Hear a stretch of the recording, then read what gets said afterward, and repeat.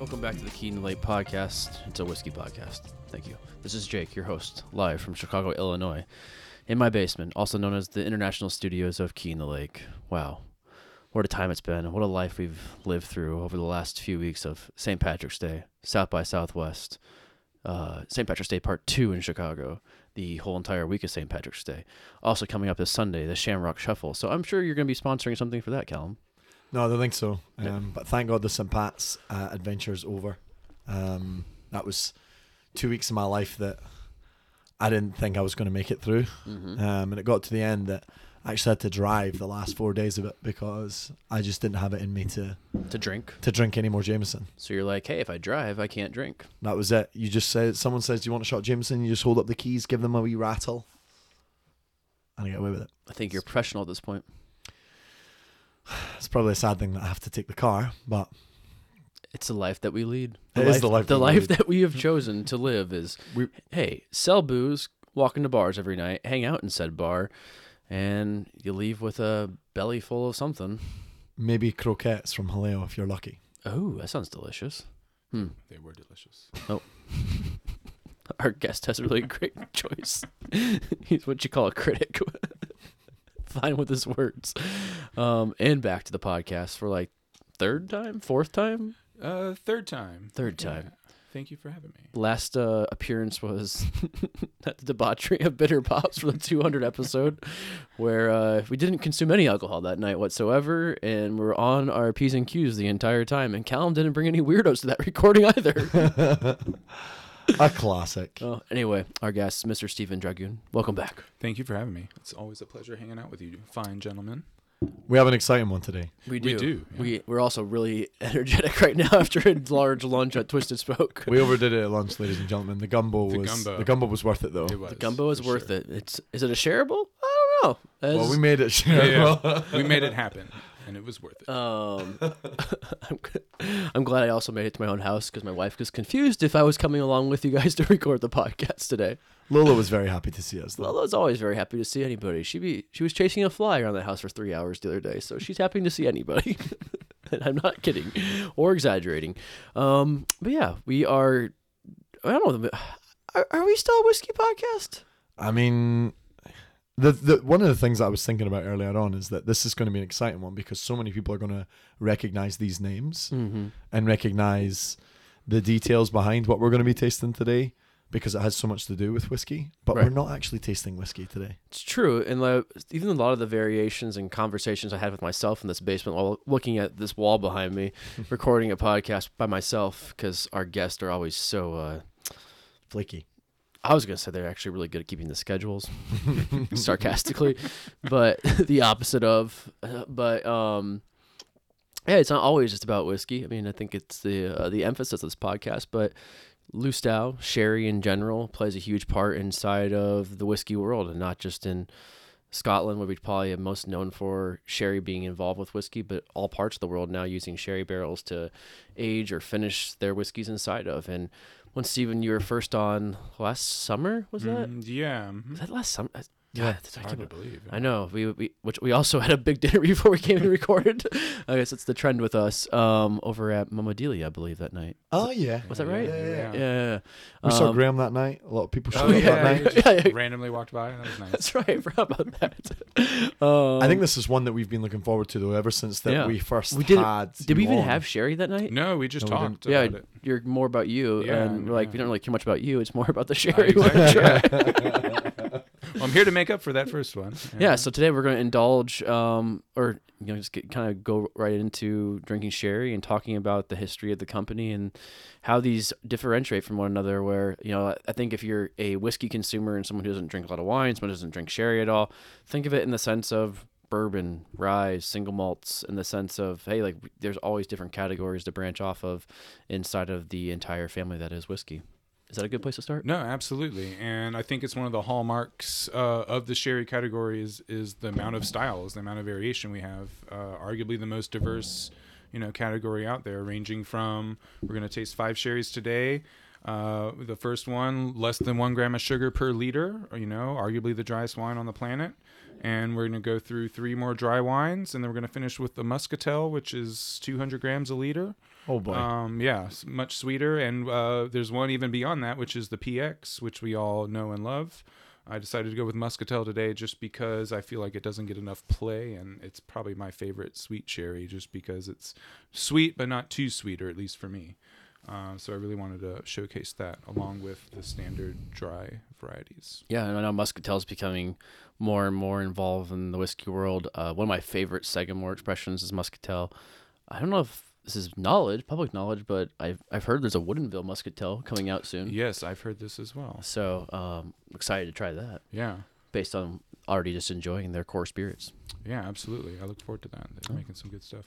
Well, so where should we start? We have 5 bottles in front of us. Well, let's start. We'll go driest to sweetest is how I usually like to go. I usually start off with the biologically aged wine, so either a Fino or a Manzanilla. In this case, this is a Manzanilla Passata. Passata is a term we use for essentially determining the age of the floor. This is essentially as long as this wine can be aged before it starts to turn. The biologically aged wines age under a layer of yeast their entire lifetime.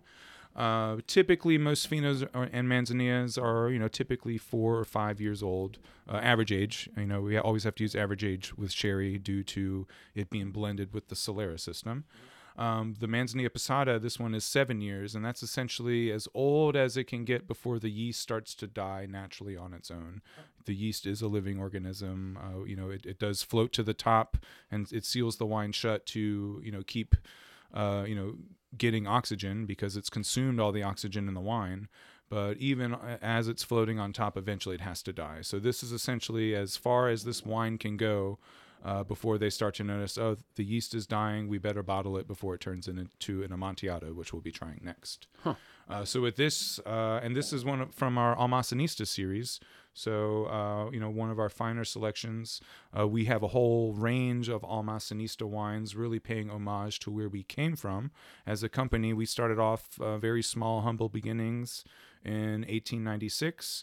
We were known as an Almacenista at the time. An Almacenista is a sherry producer who either doesn't have the means to, produce enough to sell outside of the sherry region, or they just simply don't want to deal with people like me. They just want to keep it local and stay true to themselves. So we started off as an Almacenista, and then by 1950 we transitioned into being an exporter, which the exporters are the only ones allowed to sell outside of the sherry triangle. So all the big houses, Gonzalez Baez, Valdespino, Barbadillo, we're probably like 4th in line as far as production goes, which a lot of people don't realize. I think it's because we have such a big foothold in, the on-premise. Most people think we're a lot bigger than we are, but we're actually like 4th back as far as production goes. I remember you mentioned that the first time you were on. Cal and I are both very surprised to hear that. Yeah, and every time I tell that to people, they're like, really? Like, it's everywhere. I'm like, yeah, we're very blessed and very honored to be everywhere. But in actuality, we are, medium small sized as far as, how much we're putting out each year.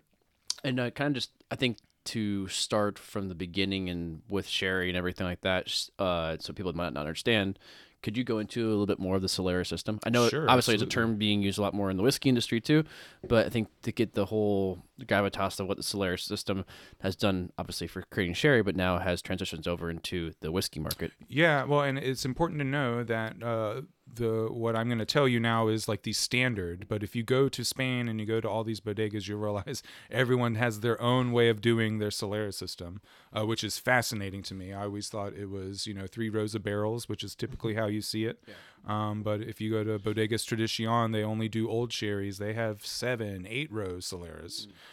So, please keep in mind that what I'm about to explain is, typically how you see it, but it's not always the case. So the Solera system, it was created because it's a very wonderful way of creating a very consistent and stable product. It's a fractional blending system. And so the way it works typically is you have 3 rows of barrels that are stacked on top of one another. The row on the bottom is called the Solera. This is the oldest wine. And then in the middle, we have the first Criadera. The row on top would be the second Criadera. And if you had more rows, it'd be the third, the fourth, the fifth, and so on. And so the way it works is the cellar master, whenever he or she feels the Solera row is ready to be bottled, they suck out a third of each of the barrels on the bottom row, the Solera row. That goes into a big blending tank, gets blended together, and is bottled. Then they suck out a third from all the barrels in the first Criadera row, the middle row. That gets blended together and then replenishes the Solera row. And then they take out a third from the top row, the second Criadera row of each of the barrels, blend that together. That replenishes the first Criadera, the middle row. And then the top row is replenished with fresh sherry. So again, it's this never-ending fractional blending system, which creates a very consistent and stable product. That being said, we always have to use average age in sherry or anything that uses a Solera system because we're doing fractional blending. And, a lot of times the Soleras are very old, I would say, 50 to 100 years old, if not older. So even though that this Fino or this Manzanilla we're about to taste is an average age of 7 years, I've seen these barrels and they're 100 years old. They're disgusting looking. They have things growing all over them. I mean, really gross, but it's also very magical at the same time because it's extremely rustic. But there's 100-year-old wine in this glass. So I think that's my favorite thing about the Solera system is, we put an average age on it, but really the wine's as old as the oldest barrel. In this case, 100 years. When you're batching together a batch of this, would you take the vats from all three to blend that together to make it, or how does that operate with the vatting part of it?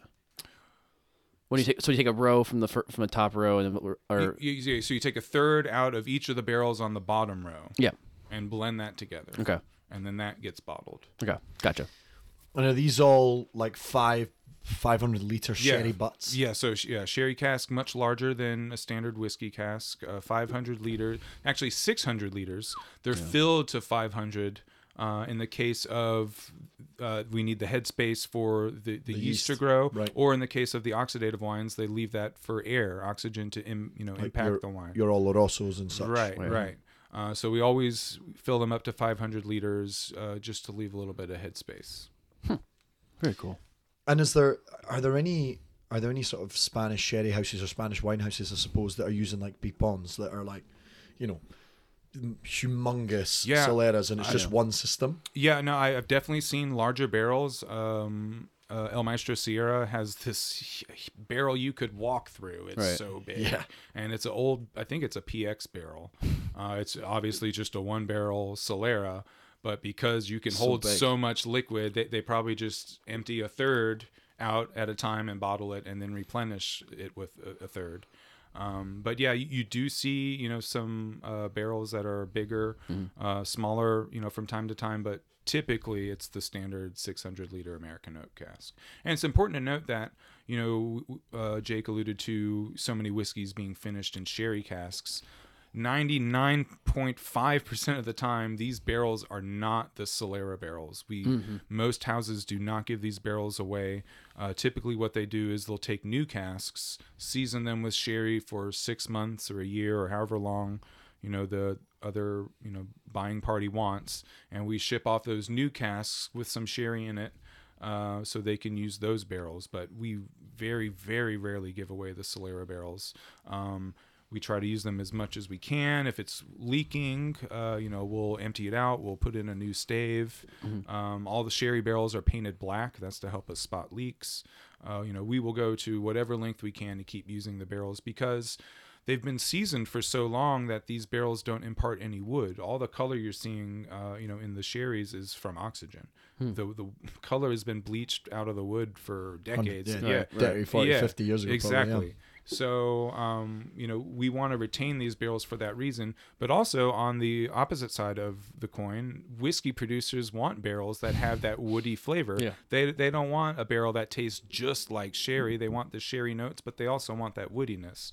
So it kind of works out best for both parties, that we season these new casks and, ship them off to Jameson or whoever for secondary aging. Are those casks wine casks, or were you guys buying them from somewhere else and then season them? Yeah, typically through like a cooper, and we'll season them. Yeah. So it could be even the ex-bourbon barrels or something.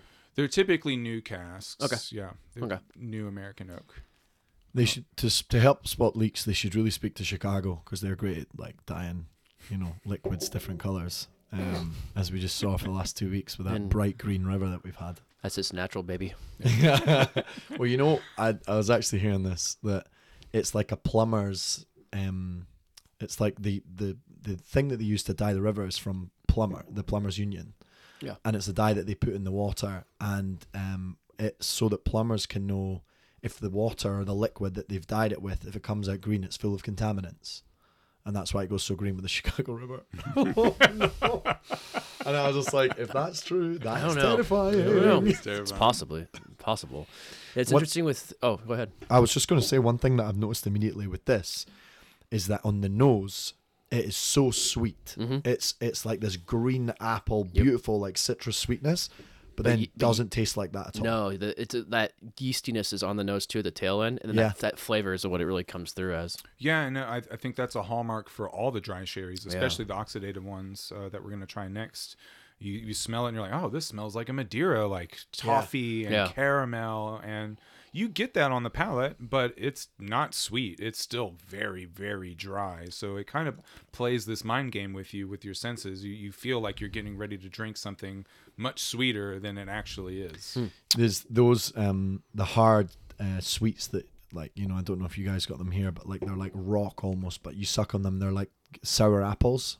Yeah, we have a version of those. Like back home you'd get a sour apple, and it was and you'd suck on it, and that's the flavor that I would get on the nose. But then tasting it, completely different. Almost tastes. Yeah, it's so dry, right? I wasn't expecting. Yeah, it's kind of like the sour apple, the caramel suckers we used to have. But minus the caramel, but that kind of that flavor, I guess, that profile to it. But super yeasty still at the same time. I think going back to the Solera system, which is now, like I said, kind of come over into the whiskey world, and been very popularized. Is you're talking about the barrels not being actually sent off anywhere. This made me think of our Solera cask at Starward, how we just started using them as second fill barrels for some of our single barrels, and we actually used it with wheat whiskey. Oh. Yeah, and I didn't know we were actually even using them for any other purpose other than our Solera cask. So it's kind of cool to see how that's transitioning out there, because it's more of an homage to Solera. What we do a giant vat, so like, it's a stainless steel, not a foeder, but it's in the same principle of it. But it's all about using these ex-sherry barrels from Australian sherry casks, a para, if you will. I know. I still want to try this Apera. I might have some upstairs. Okay. Or we can run over to Benny's and buy a nice cheap bottle of Yalumba. Okay. Yeah. I'm sure there are some delicious Australian Aperas, but I've not known to you. Yeah. There are definitely ones out there, but their barrels are delicious for aging whiskey inside of. So that's a positive there. I know it's kind of like what it's been explained to me is kind of like a table wine, if you will. But I know, like, we always had cheap Italian red wine at my grandparents' house. They're Italian, so it's always just like a giant jug of a Pinot that's costs $5. Carlo Rossi. Oh yeah. Finest selection. When I lived in France in 2014, I was broke as hell, and I remember because we got an Erasmus grant for the year, and I'd spent almost all of it when I was in Spain because I was on the Razzmatazz, and I remember when I moved to Lyon, I didn't have a lot of money, and we would do every night if we were going out. We would go down to this little corner shop close to where I lived, the student residencies, and I maybe had, my budget was maybe €700 a month, €600 a month, including my rent. So I was poor, and I would go down to this corner shop, and they used to have 2-liter plastic bottles, olive oil plastic bottles, full of wine, like rosé wine, like that kind of wine. It was €2.50 for 2 liters of wine. Wow. Yeah. And now you'd try to drink that. And we used to add like different things to it. We'd add like, juices and everything like that. But that's probably what an Apera. That's probably close to an Apera flavour. Maybe. I don't want to speak against the Australians, but that was when I learned that alcohol truly is poison. Like the hangover from one of those was special. It is interesting how in other cultures, because in Portugal you'll be sitting in a restaurant or a bar having lunch in the middle of the afternoon, and then someone walks in, a construction worker, with a water bottle, and they just give it to the bartender, fill it up with wine, and give it back to the person. And it doesn't look like much cash is exchanged in that This process. is why things take longer in Europe. It's funny because I remember Brittany and I were on a trip there and went on like a boat trip one day, and we were like the only ones not drinking. We were both kind of under the weather too. And our host and the skipper of the boat was like making fun of us for not drinking as he's like crushing a beer, driving us around. 50 people under his responsibility, and he's like, nah. Yeah, finding water, like having a giant bottle of water. Is like, you're just drinking water? Like, there's beer here. I'm like, yes, there is. It's also 11 a.m. So, no, it's funny just how cultures collide. But yeah, it's interesting in that aspect too, how the culture of sherry is making its way, obviously, through Scotland and into other parts of the world when it comes to whiskey. Yeah, it's we're living in the golden age of sherry right now. It's a very fun time to be working with sherry and other fortified wines too. We're really starting to see some interesting things that even 20 years ago you couldn't get your hands on due to distribution. So we're lucky that we have so many options. And if you've ever been to Total Wine or Benny's, it's like sensory overload. There's so many options these days. Yeah, it's like wow, God, I don't even know half of these things. How did the sherry and the port confusion come together? They're the same tasting profiles. I think it's because, at least here in America, our understanding of sherry is very, pigeonholed. We think, oh, sherry, it's like port because, regionality, maybe? Well, it's because when the British sacked Spain, Cadiz, in the late 1400s, a lot of the stuff that they were, 1600s. Spain reconquered the homeland in late 1400s from the Moors. In the 1600s, when England sacked Cadiz, they were sending the sweet stuff back home, back to England. And so obviously because American culture comes from the UK, that translated over as, oh, well, sherry's like port. Yes, it can be. The best well-known sherry on the planet is Harvey's Bristol Cream. Oh, my grandmother's had a bottle of that on my shelf for 30 years. Used to make cakes with it. Yeah, exactly. So I think that's part of it is because Harvey's Bristol Cream is what most people think of when you say sherry. But in actuality, 95% of sherry production are the dry wines. So even though sherry can function like a port or a Madeira, as far as sugar content goes, most of it is dry, less than 10 grams of sugar per liter dry. It's funny, very dry. It's funny because typically when I think of sherry, I would think of, the PXs of the world, the Oloroso, and I also think of the Spanish call it empalagar, and it's like when you get that sweet kind of like knot at the back of your throat because what you're drinking is so sweet. And it's like sugary almost, and that's what I think of. But it's funny to hear that 95% of them aren't. Yeah, they're not going to give you that. Yeah. And that one, I would call that like a sessioning sherry, right? You could drink loads of that. Oh yeah, and not get sick of it all day long. Yeah, absolutely. Especially this one, I because it's aged a bit longer. I feel you get some of these interesting funkier notes. Funky, like apple juice, but without the sugar. Yeah. It's really interesting. Yeah, it definitely is. And how did they? The meticulous note-taking that must be in documentation to know the average age in each barrel for the whole batch is got to be immense. Yeah, I mean, you really need to know, exactly how old the barrels are, when you pulled, how much did you pull, how many times a year, you're pulling out of these casks.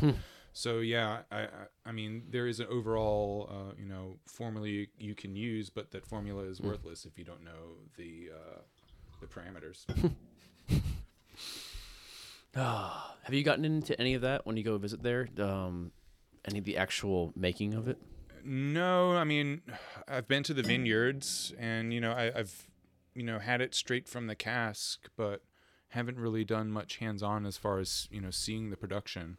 It's usually the before and the after. I think mostly because all the magic happens over time. Yeah. Like whiskey, it's like, well, we're really not doing anything crazy. We're making wine. That's not hard. Everyone makes wine. We add a little alcohol to it. Fortify. Yeah, depending on which wine. For the first one we had, we fortify that up to 15%. In that the yeast can't survive above 16% alcohol. So most finos or manzanillas are, fortified up to 15%, and it goes up over time, if there's a little bit of loss, to the angel share. Thank God the glasses are small. Yes. Yes. And then in the case of the dry, the oxidative wines, like we're about to dig into this Amontillado, because it starts off as a Fino, it's fortified to 15%. And then we fortify it a second time. That kills the yeast because the alcohol is now up to 17%. Okay. And then the wine starts to oxidize. And then is bottled at 18.5% because, unlike the Fino and the Manzanilla, the Amontillado is not protected by the floor for half of its life. So you are losing some to evaporation, which you don't get in the Fino and the Manzanilla. Can you explain the oxidation process? I think most people probably be confused by that. Sure. So oxidation really just means the wine's being impacted by the presence of air. So, this Amontillado we're drinking, it's an even split. It starts off as a Fino for 4 years. We fortify it a second time. The yeast dies, and then it begins to oxidize because the yeast is no longer protecting the wine. So oxygen's, impacting the wine. All the color you see is from oxidation, from the oxygen. All the interesting, nutty and, Is it crazy to think that there's like almost a tannins note there? I was gonna say, yeah, definitely. Like there's almost like, the first one, I didn't get that at all. No. I got that. It was definitely dry. I definitely got that. Whereas with this one, there's something where it's like, it's like almost sucking the saliva out. Like, do you know what I mean? It's like drying up my mouth. Yeah. And the tannins, that bitter, and it's very, very different from the first one, which is incredible, right? Yeah, especially since, it's essentially the first one, just letting it, spoil, if you will, or, be impacted by the oxygen. But yeah, radically different flavor profile. You still get some of that salinity from its time as a Fino, but now you're definitely getting those nutty notes of like dark fruits are starting to, plums and raisins are starting to, come into the palate. It's really a great expression to, see the best of both worlds. How do they oxidize it? How do they let the air inside to the wine? Well, I mean, they have that headspace built in. Yeah. So, that's there, and, just that headspace. Okay. So just the natural, barrels breaking down over the years and having that air go through there. Okay. Mm-hmm. And what determines the naming processes? Like, obviously, I'm sure everybody's heard of Oloroso and Pedro Jimenez. She has. Well, Lola was agreeing with us. Big fan of Oloroso. But for example, like Amontillado, Palo Cortado, like where. Yeah. So, we'll start off with Fino. I believe it comes from fine. Very delicate, which, of course, the Fino. Manzanilla is just a Fino, aged in a different town. That's the only difference between a Fino and a Manzanilla. So, exact same production process. It's really, the only difference is a Manzanilla has to be aged in Sanlúcar, and a Fino can be aged in Jerez or El Puerto de Santa Maria. Amontillado is kind of a throwback to the wines of Montilla, which is a region just outside of the Sherry Triangle. So that's how Amontillado came about. It's like, oh, this wine tastes like the wines from Montilla, Amontillado. Palo Cortado is the translation means half cut, or essentially, it's not on this bottle, but if you go to the sherry houses or look at some of the other bottles we have here, you'll notice that there are symbols on the bottle, and we put these symbols on the barrels to denote what the wine is going to be. And so in the case of Palo Cortado, it looks like a slanted cross, but really what it is it's a Fino symbol that they X out because nowadays this isn't really true. Palo Cortado is very much engineered, just like an Amontillado. But pre-Consejo Regulador, pre-1935, pre-regulations, Palo Cortado was this wine that it just happened on its own. For whatever reason, the cellar master, he or she, well, at the time, probably he's going around tasting the barrels. He gets to a barrel for whatever reason, the floor's dying. It could be because, back in the day, there were different types of grapes you could use, different types of woods. whatever the reason is, there's wood rot, there's a high acid content in the grapes that they picked. For whatever reason, the floor's dying. We can't let it become a pheno, so we don't want to waste it. So we X out the barrel, we remove that barrel, and we throw it in with the Palo Cortado lot, and it turns into an oxidative wine. So it's very much like an Amontillado. Typically, though, Palo Cortados, spend about 1 year under the floor. And in this case, the one we're getting ready to try, the Palo Cortado Peninsula, is an average age of 12 years, 1 year under the floor, and 11 years oxidizing.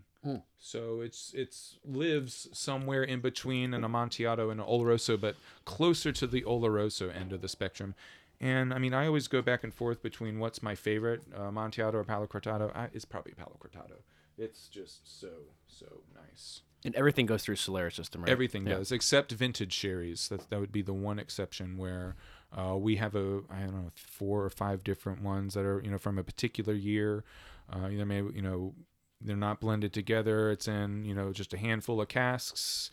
The vintage sherries have to be overseen by the Consejo, so there's like a special seal that goes on them, and the Consejo is the only one that can open them up and check on them. But the ones that we make are sweet Olorosos, which they're really interesting because typically with Oloroso, we do a full fermentation to get the sugar content down to, less than 10 grams per liter. But in this case, with the sweet Oloroso, we produce it the same way we would produce the Muscatel or PX, and that is a partial fermentation, keeping those residual sugars left over. And so what you get is you get the nice, fine cleanliness of the Palomino grape, but then on top of that, you get, the residual sugar. So there's some of my favorite sweet sherries. They're hard to come by, but anytime I'm presenting them, I'm going ham because they're just so delicious. Are they virgin casks they go into initially? Or does it not really matter?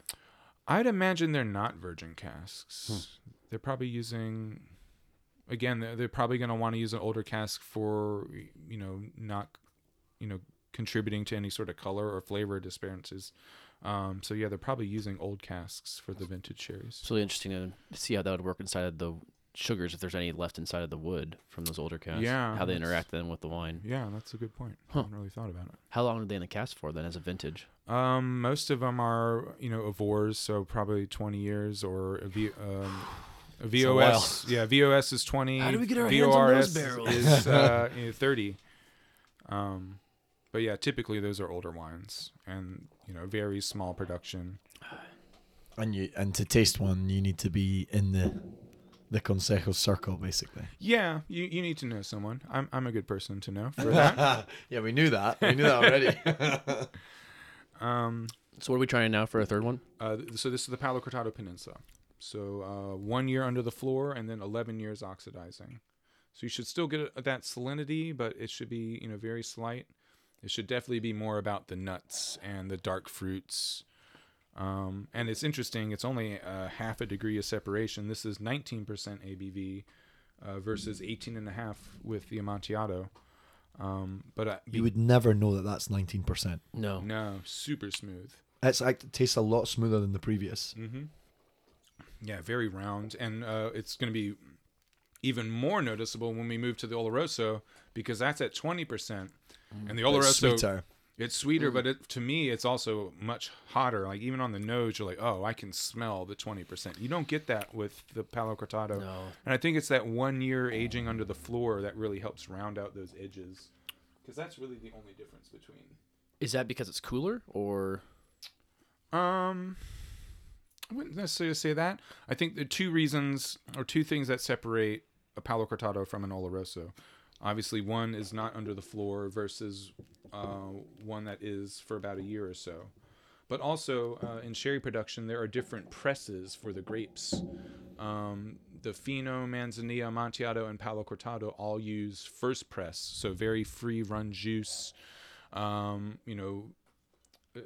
skins are barely broken, the seeds aren't broken. We're essentially just trying to use the highest quality juice possible. The Oloroso uses a second press, so now we're getting the skins are starting to break up a bit. The pits are starting to break up a bit as well, so it's much more phenol rich than the first press juice.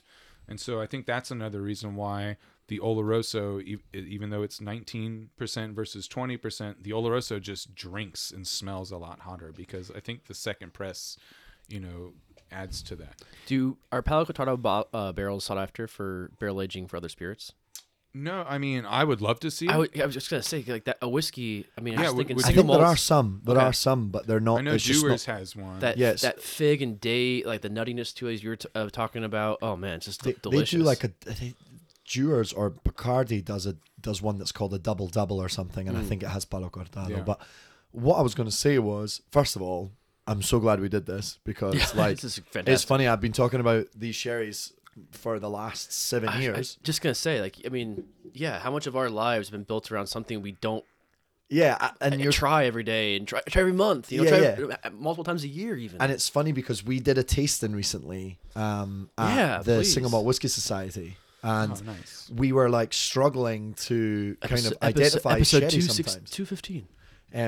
But sometimes we were struggling to identify sherry. Yeah. But I feel like just doing this tasting, I'm already like, that's what that flavor is. Because sometimes, or I typically with whiskey, I really do identify citrus fruit and citrus flavor with bourbon barrels. But seeing these, I'm getting a lot of citrus on all of them. Yeah. Which is insane. Like especially the Manzanilla, the first one that we did from the Sanlúcar, like that one, it smelled like apples, green apple. Yep. Yeah. And I never thought that was really something that was, imparted from a sherry flavor.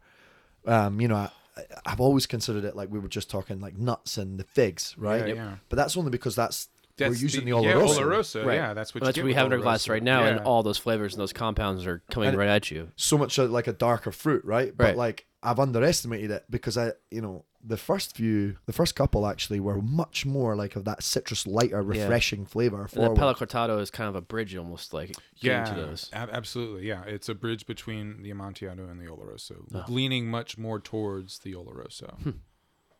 Have you ever consulted with distilleries about sherry barrels to use for aging? Not distilleries. I did help Brooklyn Brewery launch a beer aged in our sherry cask. Never heard of them. Yeah, I know. Who are they? Take that, Goose Island. Which turned we're out actually a Brooklyn Brewery family here in the Hookie household. We prefer the summer ale to anything. Funnily enough, one of our other favorite beers, the Champagne of beers. yes. So I was just speaking to. I'm actually a Lone Star guy now. Oh, get off! I was just speaking to a guy yesterday or 2 days ago now, Bryce, and he's one of the co-founders of Código. Oh. And look at the color on that! Oh my lord! So he's one of the co-founders of Código. Before he moved over to Código, he spent some time as the High Life brand ambassador. Yeah. So my dream job. Literally, when it's so funny you say that because that's what I said to him. I was like, I know a guy that really wants to speak to you. So when they Just did kidding, Dave. I love my job. but when they did the rebrand for the Champagne of beers, it was him that launched it. Oh wow. Yeah, and I was like, man, can you hook us up? Like, can you sort us out with that? He's the founder of Código? Yeah, he's the founder of Código. Yeah. Oh well, yeah, you should. Yeah. I know. So I said to him, I was like, hey. Come on, the boys are here, all right? We're your if- biggest support. If you can make our dream come true of having High Life sponsor this podcast, Do you know what I forgot to ask him about? The spaghetti. I should have remembered. just for all of you people that as summer is approaching, as we have 6 inches of snow crawling through Chicago, if you haven't had a spaghetti, wow, this is the time to start drinking them. Just take a High Life bottle, has to be a glass bottle, and drink about an ounce or two out of it. Get some Aperol. Pour about about 3/4 of an ounce to an ounce inside of that neck. Drop a little lemon juice in there, and you got yourself a little spaghetti. It's the best summer cocktail on the planet. We've tried remaking them with other beers. Nah, it's just Aperol not the same. spritz, eat your heart out. Yes, It's the beer spritz. I love that. Look, this is the summer of the spritzies, man. I can feel it. It's already starting to go that way. Gin spritzies and things like that. Yeah. People are going crazy. We did 4 cocktails sponsoring a house down in Australia, or no, not in Australia, Austin. House down in Austin, an Australian house. An Australian house down in Austin for South by, and we had 4 cocktails on the menu, spritz being one of them. That thing went through at least 1,000 because I had 1,000 koalas for the koala straws, and like that was in 4 days. Wow. Yeah, so Impressive. it's already begun. Yep. It has begun. I think there's definitely, and it's funny, we were talking a little bit about Europe earlier, but there's definitely this thing where, like, Europe kind of leads the way, I think, on a lot of drinking culture and what it is that we're drinking, cocktails, all that kind of thing. And I really, really see this massive tendency in Europe of late to go towards more of like a lighter ABV rather than like the 40s and the 50s%. Yeah. Instead, we're going to 30 and sometimes even 20, 22, 24%, and it's spritzes, you know. And I think the Aperol spritz thing has really started to take off here. But then even looking at like gin spritzes and things like that, where you're reducing the overall alcohol content, you know, things like martinis and all that sort of thing are kind of fading away almost in Europe. People want to drink more, but they don't want to be absolutely gutted while they're doing it. You know? The 3 martini lunch, you know, is over, or at least Can we bring it back? Well, in Europe it's over. I don't know. I think it's in its boom here. It's interesting though, because it's a larger conversation that we've had a lot. I think us three about how I don't understand NAs. Why you'd pay $15 for a cocktail? Why are we not making just less ABV cocktails? It's a smaller amount inside of there, so people can drink more, pay a little less, and stay at the bar longer, and not be a fool. Yeah. But I walk in a full sober, so it's hard for me. I could be drinking any size. There's a lot of things that are hard for you. Yes, this is true. Like walking. This is true. Yeah, a straight line. You hear that, Lola? Just harassed all the way around. What about this one, Steve? So we're finishing off with the Muscatel Annalyn. Looks syrupy. Yes, it is. I decided to go with this because I feel like Muscatel always gets overlooked for cream or PX. Cream is a little bit drier, usually around 125 grams residual sugar. PX is, by law, has to be at least 400 grams of sugar per liter. Muscatel has to be at least 200. And so for me, it's like, it's sweet, but it's like, it's not too sweet. I can still drink this. Has a really good balance to it. It does, but it's also the only sherry that uses the Muscatel grape. All the dry wines use exclusively Palomino, and the Pedro Jimenez sherry, the PX sherry, uses obviously Pedro Jimenez grapes. And then cream sherry is typically a blend of Oloroso and PX, so a blend of Palomino and PX grapes. Okay. So this is the only one that uses this grape, and as you probably know, the Muscatel grape is much more floral, much bright, more jammy. Instead of like raisin juice that I get with the PX, I get more, raspberry, jam, brighter fruit notes with the Muscatel. So I wanted to bring it just because it doesn't get enough play, and to be honest, it's my favorite sweet You sherry. can taste the grape. Like you can feel the skin of the grape while drinking this. Definitely. It's funny how not only have we gone up in sugar content, but we've gone up in that mouthfeel as well. Yeah. Like, progressively. Like when we got to the Oloroso, I was like, wow, there's so much mouthfeel. Like it's really viscous. It's like licking on a baseball mitt. Yeah. Like the nose of it. You're just like, oh, leather, salt, a little bit like a cederiness to it as well, but like just dusty. And then you drink it and that sweetness comes through and it just enriches your entire palate. Yeah, definitely. I get, I don't want to. It's almost like a Worcester sauce. Like, For me, I get Welch's grape juice with this. Oh, It's man. like elevated Welch's. that sugar, like it's that's the one that's super purple, eh? Yeah, yeah. And And they do the sweeties as well. Yeah. And there's so many sherries we have, or so many whiskeys we have that are finished in sherry cask that have that familiar taste to it. That I always say, like, I get like a high C, juicy content to it, and I don't mean that in a negative way. Right, no. It's delicious. It's just a note that you pull out, and it's like that juiciness and that almost like silkiness you get to a drink where instead of being dry, it's a very, I guess, for lack of a better term, wet whiskey. It doesn't dry your mouth out and just kind of adds a lot more flavor profile to it. Ooh, God, this is delicious. Yeah, it's so good. Are Muscatel barrels hard to get? The production isn't as large, so Okay. yeah, the barrels are harder to come by. But you can still find them. Yeah, no, I think I was having a conversation with Brett from Sagamore about how the rarity of the barrels one time because their Muscatel is amazing. It's a fantastic whiskey. I believe there's still. I've tried that one. I think it's sold out. Been sold out for years.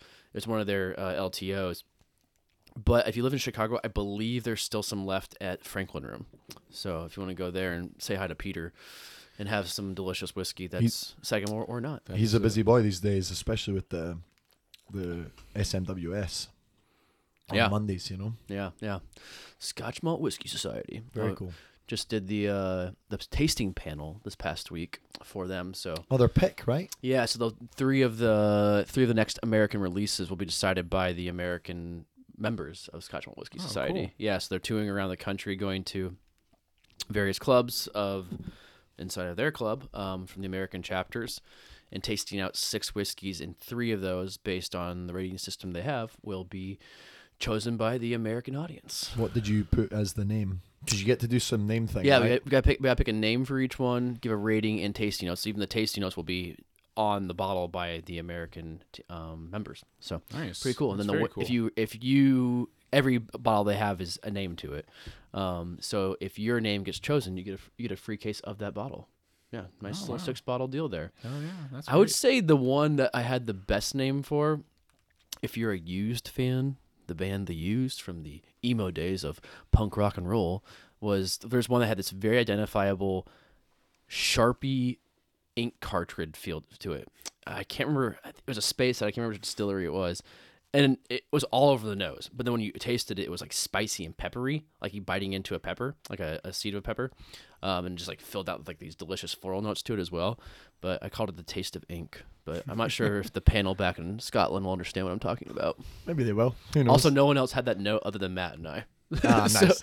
Yeah, we're like, oh, it's like Sharpie. And everyone's like, Matt from Volume 39. Yeah. Oh, okay. Very, very good guy. Yeah. Once upon a time was over at Spiagio, I think, right? Yeah. In RPM, or Gibson's? I think it's Gibson's, and then he did spend some time at RPM, so And- maybe they're And they're sometimes affiliated. at King of Cups with our old friend Danny. He's been around, that's for sure. I met Matt because I was picking up some syrups that Danny had made me for a cocktail event. Danny Janky, go back and listen to all the podcasts with him. He's a hoot. But he made some syrups for me. He told me he left them at King of Cups, but he actually took them to Brando's, their sister bar. And so Matt was there. He's like, God damn it, Danny always does this. But Matt had made like a peach mango syrup. He's like, you can use this. It should be pretty good with your whiskey. And it was great. So yeah. Used to run in college. Who knew? Yeah. Yeah. He's a really good runner. Yeah. At a D1 school. And he's in Switzerland buying a watch. Is he or there right something. now? No, he's buying whiskey. Buying whiskey, yeah. Buying whiskey in Switzerland. He bought a from watch the other collector. day. Yeah. Well, Interesting guy. let him tell that story on the 100%. podcast someday. Yeah, 100%. Very soon, hopefully. But where were we sherry-wise, gentlemen? Well, I was just gonna say, I think Did you try the Moscatel. Oh, yeah. Yeah, I loved it. It's probably my favorite one. I know it's the sweetest one, and it shouldn't be, but It's so good. No, it's I don't blame super you. tasty. Do you sit at home and drink sherries regularly? I used to. Okay. I hit 7.5 years, so I'm so familiar with them now. It's like, well, You don't really need to taste them. yeah. anymore. And I don't know. I don't because we're out all the time. I don't really drink at home unless I have Oh, friends yeah. over. Yeah. But yeah, sometimes if like I have a good meal or something, I'm like that needs some manzanilla with it or whatever. It needs some Amontillado. I just know if it's like how we, try whiskey at home. Like you want to taste this whiskey, see how it compares to other things, or if it's more, you got it. Do you branch out to other brands and try that? I'm trying to do more of that because there's so much variance within the sherry category, and that's something that really, really bit me in the ass when I went to take the master sherry exam back in 2017. Are you a master sherryist? I am a certified sherry educator. As There they it would is. say. Sure educator. A sherry educator. Yes, very intense, amazing course. A couple days of coursework and then visiting many bodegas. But as I was visiting the bodegas and trying all these different sherries, it made me realize like I know my brands too well because my perception of Amontillado is what we had today, the Amontillado Los Arcos, which I think is a fantastic representation of the category of Amontillado. That being said, I was blown away by the variance in between, just this one particular style of sherry. It's like, well, Barbadillo's Amontillado tastes like their Palo Cortado. I mean, it really blew me away, and it made me realize that it's extremely important to try other brands. So even though I do peddle Lustau, I do encourage people to, try other brands because it's important for you to really understand the scope of the category. Yeah, absolutely. I mean, I think I've got lost in the brands I've worked for in the past, where it becomes this myopic understanding of whiskey through one brand, and that's just not the story of whiskey. And it's also not going to help you, I don't think. No, not at all. Because you should know the market, what other people are doing out there. If you're someone who's telling the story of whiskey, there's always distilleries that collide to make the larger story come together as one. And I think to have that factual understanding of what's happening currently in the market as you're working inside of it, it only brings more bullets inside of your holster, essentially. Yeah, definitely. I think as well, there's so much to be said for understanding a category as well. I think there's been this thing for so long where so many categories, it was like, everyone was, Scotch is smoky, tequila's for shots, all these things as Lola comes to sit at the microphone here. All these things, it's like, to really, really understand a category, you do have to broaden your horizons. You have to taste everything. Yeah, absolutely. It's the only way to really get a complete understanding of what's going on. I could not agree more. Well, how do you do it with now covering so many different categories of spirits? Well, I think for me now, obviously growing up and starting like going out and going to bars and stuff like that, when you first go out, you're usually drinking at home first, right? But I think with Aberlour, when I was working with Aberlour, I spent so much time in all these different bars, like trying to push Aberlour. No one's really going to put it on a cocktail menu. I mean, unless you occasionally get the Aberlour 12 on one. There's one at Baleo. They've got the Bien Masabi. Hello, Lola. And so like I got the opportunity to try all of Pernod's different brands, and then you do the competitive sets and the tastings and so on. So that's kind of what I do now. And now, honestly, whatever I get my hands on, if someone's like, I've got a sample of something. I saw Aaron from Windy City Whiskey recently at a Redbreast tasting, and he just gave me a sample, and it was like an 11-year-old rye. And I was like, all right, cool. You know what I mean? I get to just try something else. So I think it's just like keeping an open mind. And if you're out long enough and you know the people in the industry long enough, you're going to get the opportunity to, yes, Lola, I see you. We're going to get the opportunity to try stuff, right? Try new things. Down. Hey, down. But for me, for example... Was my invitation lost to that tasting? Huh? Was my invitation lost to that tasting? I don't know. It was Megan, so you'll need to get on to her. But yes, and if Megan, you're listening, then yeah, I did just shift the blame onto you. Oh. Get Tim on the podcast next time. I was out of town anyway, so... But I think the reason that I'm so impressed with this is, I think people think of sherry and they think of one flavor. Yeah. Right. And again, it's you can get everything, as we say back home, everything would get tarred with the same brush, right? Yeah. Like where it's sherry, it tastes like nuts and figs and dates, and it's super sweet. But probably only 2, like 1.5 of those was sweet. Mm-hmm. Yeah. The other 3 were dry, like a lot drier than I expected. Yeah. That's good. It's very impressive. It's a good point of view to have. And I know obviously people aren't tasting along with us or not tasting at home. They could be, I guess. Yeah. They could potentially be. If you are, that'd be great support for Stephen and all of the house of Lustau. But go out there and try certain things. Just, walk yourself through 1 or 2 of them and maybe buy from one end of the spectrum to the other, from going from the dry to sweetness, and see how it works. And then start going back in your collection of whiskeys or other spirits you might have that sherry barrels are used for aging or finishing inside of, and see how those tasting profiles correlate inside of that spirit. Absolutely. I think that would be really cool, is to do. Did you guys do that?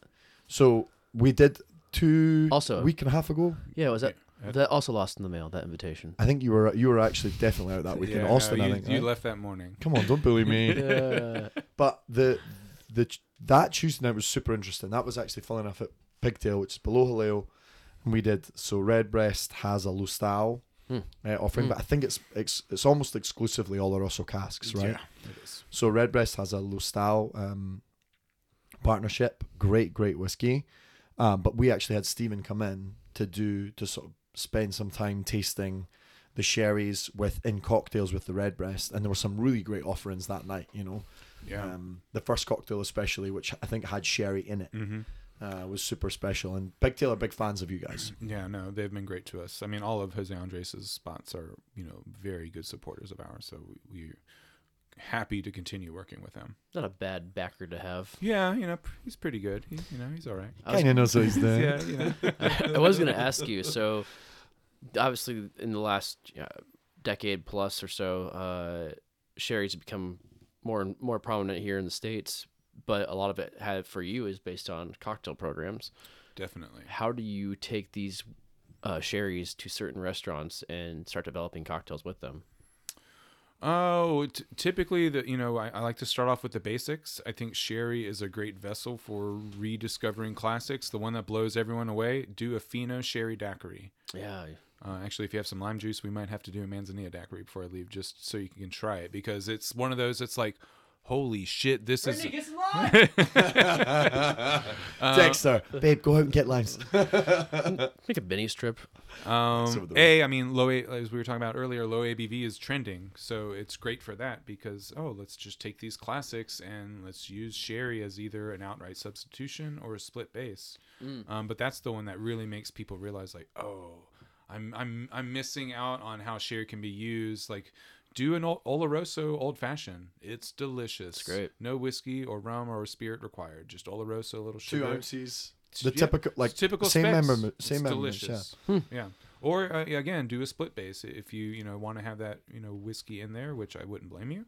Yeah, do an ounce of bourbon or rye, ounce of Oloroso and bitters and sugar, and it's a home run. I'm thinking like if you did a Scotch old fashioned that had matured in a sherry barrel, like a Aberlour Abuna, so it's higher proof on the whiskey, 1 ounce, and then 1 ounce of the Oloroso. Oh, I like would be that. a home run. Yeah, you've cut your cost down considerably. You've cut the ABV down, pretty much in half.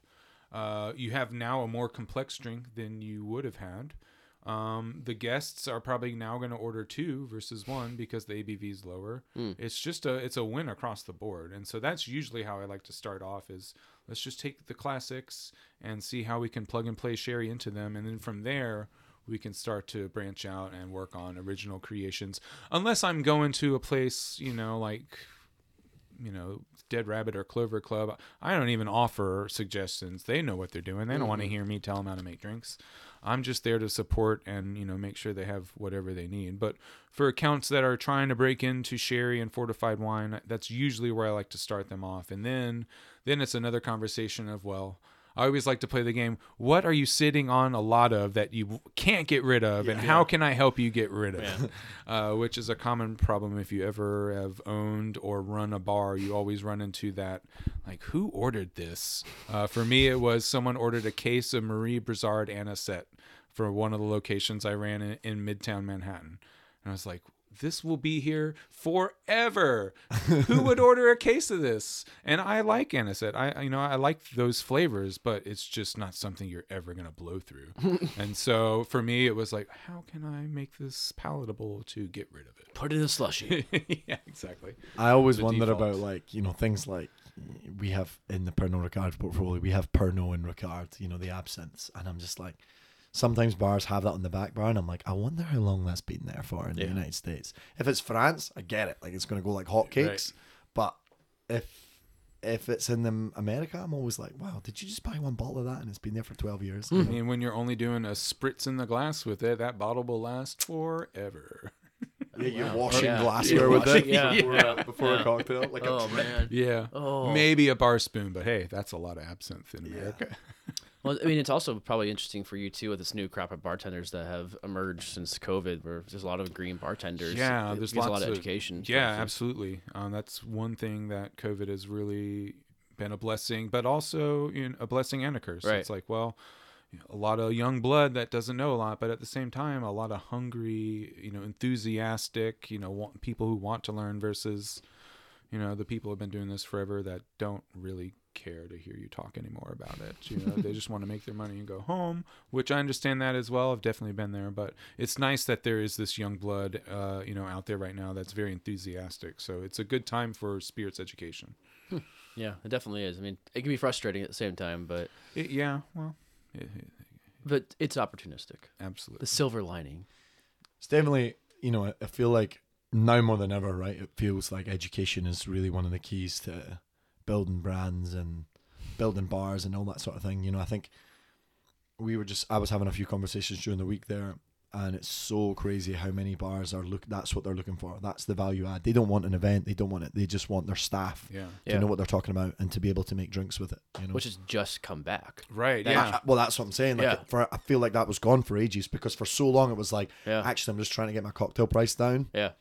Because of the pandemic, but now it's kind of coming back where it's like, well, we're making a little bit of money now, and frankly, my staff don't know what they're selling a lot of the time, so I could really do with that educational part. Yeah, I just try to go to my local liquor stores or bars that I have in my neighborhood.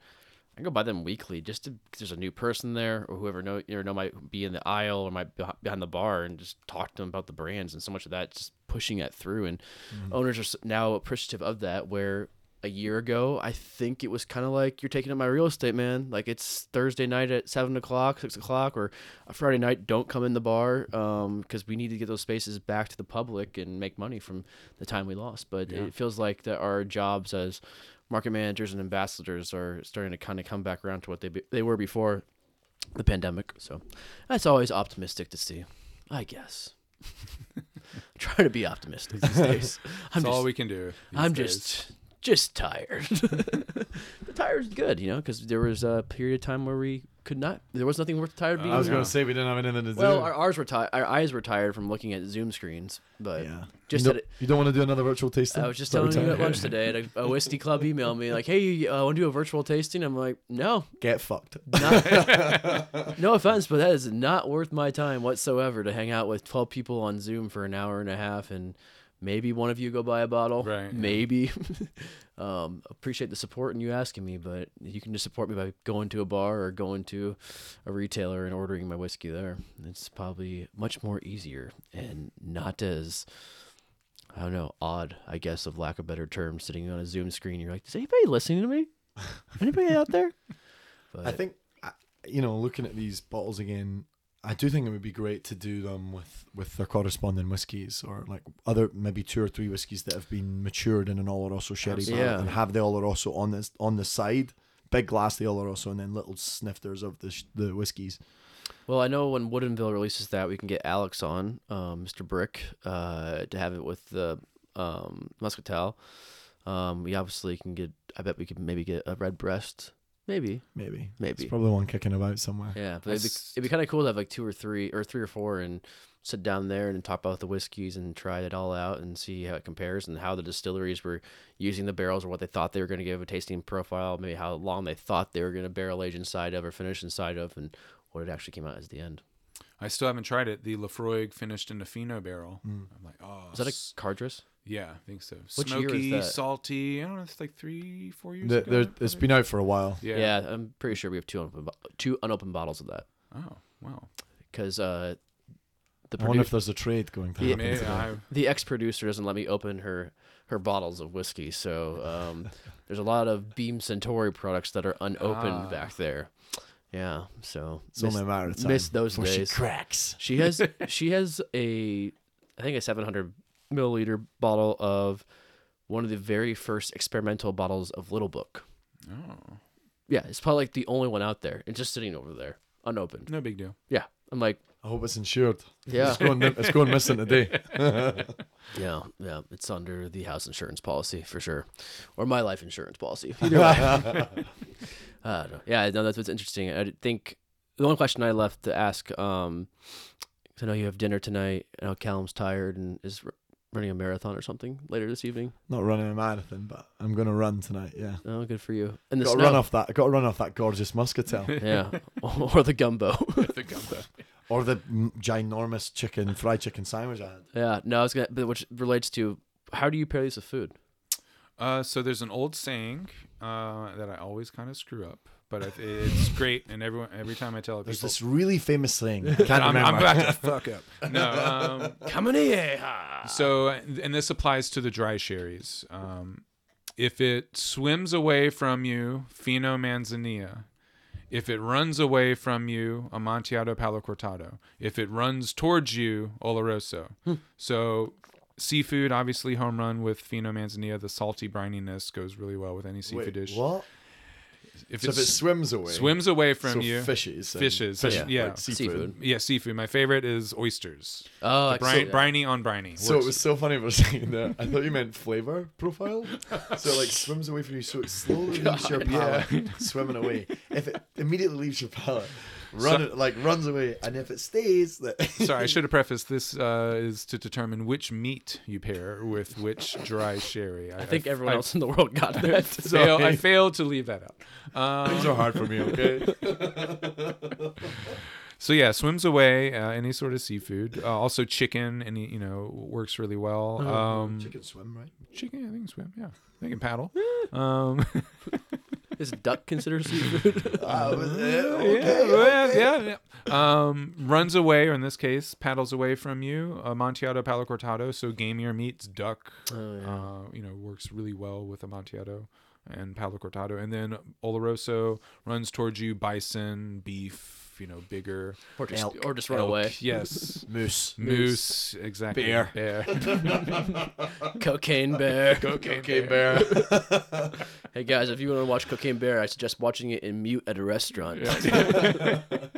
We're watching it on the TV at Twisted Spoke, and I'm glad that the audio is off, because it's definitely one that I'm gonna have to watch. Yeah, it's worth it. It's very entertaining. No, that's a good way of remembering it. So, bear runs at you, pull out. Yep. Don't pull out a gun. Pull out a bottle of sherry. See what happens. Throw it at it real hard. Maybe he'll drink it. Oh man. Well, are we good? Yeah, it's great to be back. Yeah, it's really great to be back. Thanks so much. It's funny how giddy we got when you said that you'd brought some sherries when we were at Twisted Spoke, and we're like, yes, we're gonna taste sherry. I don't know how long you and I have been talking about. We've been since he was on. Probably. We were just like, the first time you came on, we were like, man, it would be so great to walk through some. I think we were like, why didn't we bring any sherry? My fault for not asking at all. But this is only 5 out of the 9 different styles. Ooh. So we missed some. Again, I left out PX and cream because I feel like that's stuff that everyone knows. But even within cream, there are 2 styles of cream that you don't see that often: a pale cream and a medium cream, which are lower sugar content, and then the color as well are lighter, or like a light amber. Do you sorry to ask one more question. Yeah. Do you still feel passionate about it after 7.5 years? I do. It's a fun category. It's always interesting, to see people's reactions. I love that there are so many styles. Like, I don't want that today. I'll have this today.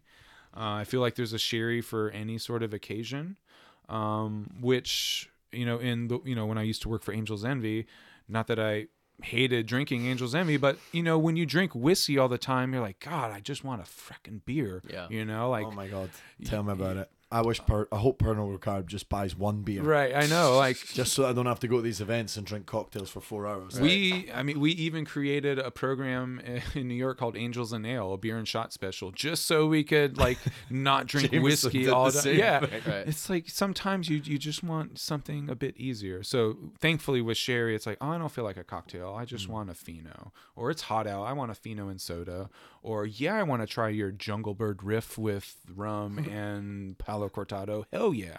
So I'm grateful that I have so many options and so many paths to go down. It's also just wonderful to pair with food. So that's the other thing that's great about sherry is you could do a pairing dinner with 20 different dishes, and we could find 20 different sherries to make it work. Huh. Maybe not we could within Lustau. We have over 40 wines, but you could open up with to all other the brands. houses, the Baezes of the Gonzalez Baez of the Yeah. world, that sort of thing. Yeah. What's the price point on these? At a liquor store, I would say all of these are $20 a bottle. Right. So $100 all in, you can do the 5 that we did Yeah, today. probably. Yeah. Oh. So if you're listening out there and you're interested and you want to kind of wander along with us, then maybe you could go to your local independent and pick up some sherry. And not just Lustau, but just in general, sherry, bang for your buck. Really hard to beat. These wines have been aging in some cases 12, 20, 30 years. You're encountering flavors you don't really encounter anywhere else. Yeah, it's like you say as well. Some of the wines in those Soleras are 100 years old. Yeah, and it's like this $20 a bottle or less. Cool. So it's like bang for your buck. It's really hard to beat sherry. It's awesome. Cool jersey you have on. Thanks, Dunfermline Athletic. I'm on the pars. God, tool. Any last comments, Callum? No, just like I say, great to be back. Thanks again. Did you Steve. go My somewhere? pleasure. No, just it was. I know this one's been on the cards for a while, but it's good to come back with a bang. Absolutely. Are you going to be co-hosting more consistently these days? I mean, probably not because of my job, but Oh. I don't. I love coming on, and I think especially when we've got as long as guests aren't bailing, but it was nice of you to, and you even drove Jake up here. So That that's was pretty great. Cool. It is my pleasure. In a mini. Anytime. I would be happy to come back gotta- and do that sherry and whiskey. That would be tasting. great. I think that or something along with like cocktails or like incorporating it with other spirits that it's involved in, just kind of showing the versatility of it. Yeah, absolutely. That would be Maybe Callum can figure that out. Let's line that up. I think we should do that at a bar somewhere. Redbreast would do. At a bar. Yeah, we go to the Redbreast bar. Where is that? My house. I don't like your house. Neither do I. It's a bit lopsided. Yeah, it is. Literally. It's on a slant. Oh, well, gentlemen, appreciate you coming over to my house on a cool March Friday evening as we go into the third weekend of St. Patrick's Day. Thanks, guys. Everybody out Thank you. there, you know what? Take care of yourself. Aww. Aw. That's right. Be well. Sherry up. Sherry up. Is that a thing? No, it is now. Or as we like to say, stay fortified. Oh. Well, I'm sure all of your brackets are busted. I'm sure Scotland will lose tomorrow. But keep your heads up out there, America, because guess what? USA's on the rise. Cheers. Cheers.